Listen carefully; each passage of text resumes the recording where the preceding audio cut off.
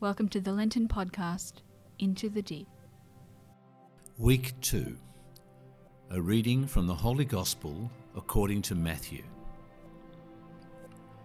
Jesus took with him Peter and James and his brother John and led them up a high mountain where they could be alone. There in their presence he was transfigured. His face shone like the sun, and his clothes became as white as the light. Suddenly, Moses and Elijah appeared to them. They were talking with him. Then Peter spoke to Jesus.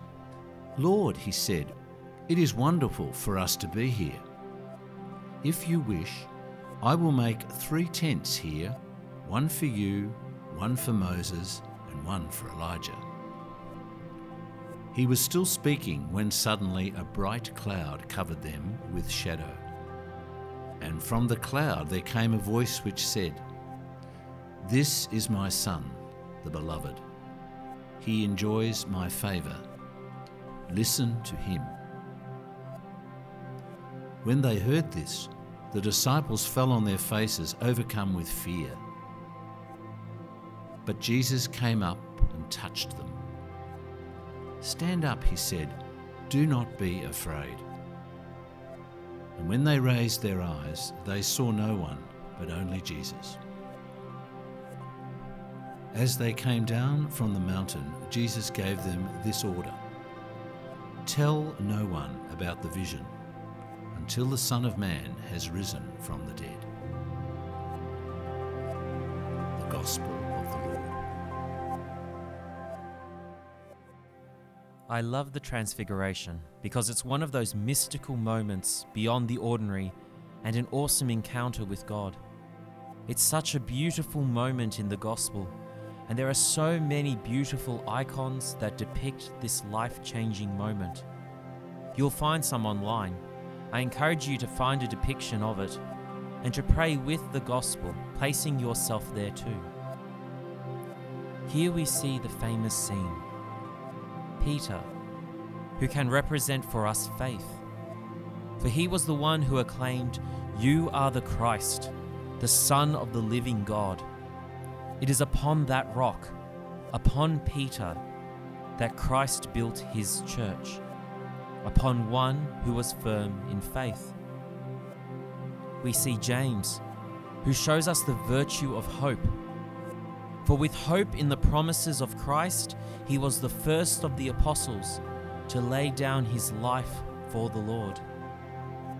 And John, the model of love, the beloved disciple who reclined on the breast of Jesus at the Last Supper, hearing the Sacred Heart, that human heart that was filled with divine love, beat before it was pierced, and unleash that axis-shifting torrent of love and the ocean of mercy for us upon that cross, the same cross under which John stood.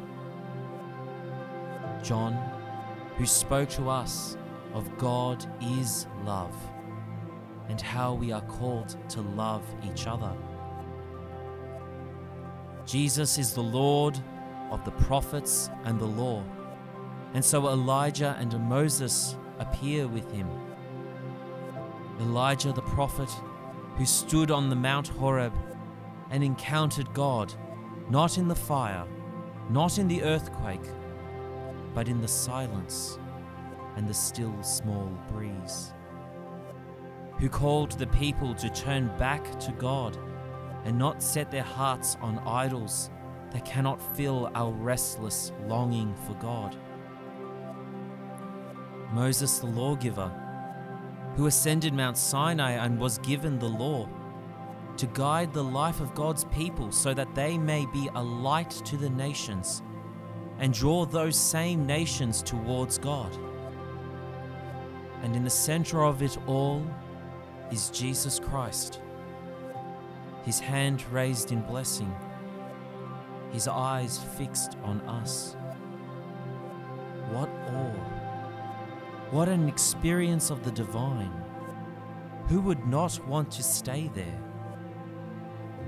It is indeed wonderful to experience Jesus and to feel so close and wrapped up in the wonder of the faith, whether it is at the Australian Catholic Youth Festival, an awesome retreat, at World Youth Day, on pilgrimage, even in our personal prayer or at some special event in our lives. Those mountaintop experiences, those moments we wish would last forever. I think of pilgrims to the Australian Catholic Youth Festival, recently held in Perth. Didn't we have awesome music with the Saga and Father Rob Galea and Genevieve Bryant and Joe Melendrez and Steve Angrisano and so many talented and faith-filled people? We had awesome experiences of meeting other like-minded young Catholics who rejoiced in being Catholic. We had some great talks and speakers. We shared masses celebrated by our bishops. We had engaging and enthusiastic preachers and a holy hour where you could have heard a pin drop as we gathered together in the presence of Christ in the Eucharist and felt that we are not alone. But then we had to fly home and return to our parishes, our schools, our jobs, our daily lives. Perhaps you're discovering that now that everything is very different and need to come to terms with dealing with the boring, the routine of daily life, the mundane. Gone is the live music that got our hearts pumping. The preaching at our local mass is okay. The friends we met are now so far away. It was so good to be there on top of the mountain, but now it's meh. And then we start counting down till the next big event, the next mountaintop experience, and hope we can stay there just a little bit longer the next time. But we are not called to stay there. We have to go down the mountain. We are not Catholics for our own sake, but for the sake of the world.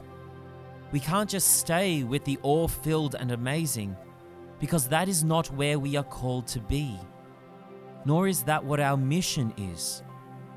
We are called to come down from the mountain, to dive back into the boring, the routine, the mundane, and bring Jesus with us to those who need him.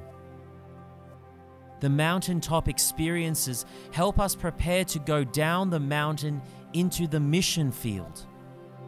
As those who are called disciples, who follow after the example of Christ and continue his mission here. As those who by virtue of our baptism share in Jesus' three offices of priest, prophet, and king. As those who are called to sanctify, evangelize, and restore the world to Christ.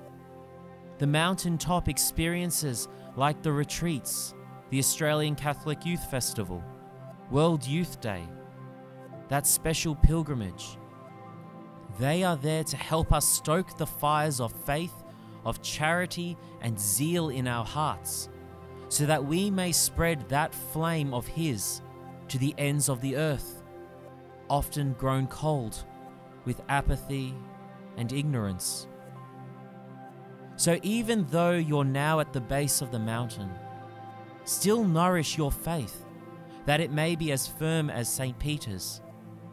Fortify your hope in the promises of Christ like St. James, and fan into an inferno that flame of love in your hearts like St. John. Like the prophet Elijah, find the presence of God in the unexpected and become upholders of holiness in the world. Like Moses, strive every day to conform your life to the commandments so that you may flourish and become who God is calling you to be, a light to the nations. You don't come down the mountain alone. You walk every step of the way into the boring, the routine, and mundane with Jesus, the Father's beloved Son. The same transfigured and glorious Lord you encountered up there on the mountain. He never left you. Stand up and do not be afraid. You are exactly where you are needed to change the world.